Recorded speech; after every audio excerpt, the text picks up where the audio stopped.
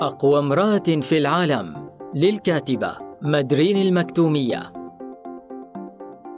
إنني اليوم أود أن أشير إلى ما يمكن أن تصنعه القيادة النسائية إن وضعت في مكانها المناسب وأعطيت كل الثقة والأمان لتقود شعباً بأكمله. إنني أجزم بأن أي امرأة تتسم بسمات وصفات القوة والقيادة يمكنها أن تنجح في أي مكان توضع فيه وفي أي قطاع يمكنها أن تصنع الفارق.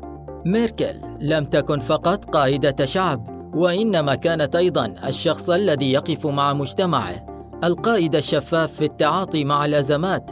كانت تخرج بكل شفافية لتقول لشعبها ما هم عليه وكيف هو الحال.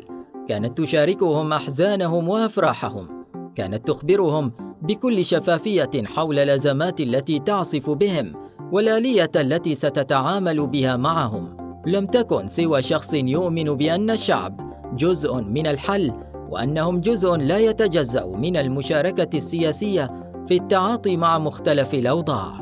يكفي أنها استنفدت ما يقارب 16 عاماً من عمرها في بناء وتحسين حياة المجتمع الألماني، وواجهت كل التحديات التي كانت تقف أمام بناء أي بلد وتطوره. ألمانيا البلد الذي ما إن يزوره أي شخص يشعر بمدى التطور والتقدم الذي يعيشه من حيث المقومات والنظام. بلد على الرغم من تنوعه إلا أنها استطاعت أن تقدم مجتمعاً قادراً على أن يكون متقدماً بكافة النواحي.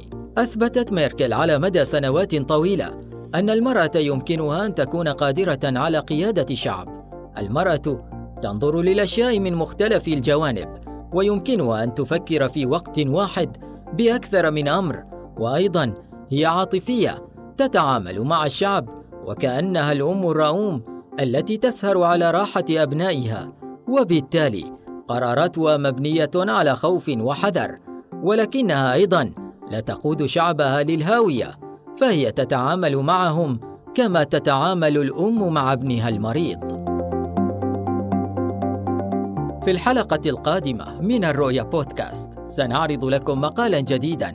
انتظرونا. أنا بدر البلوشي.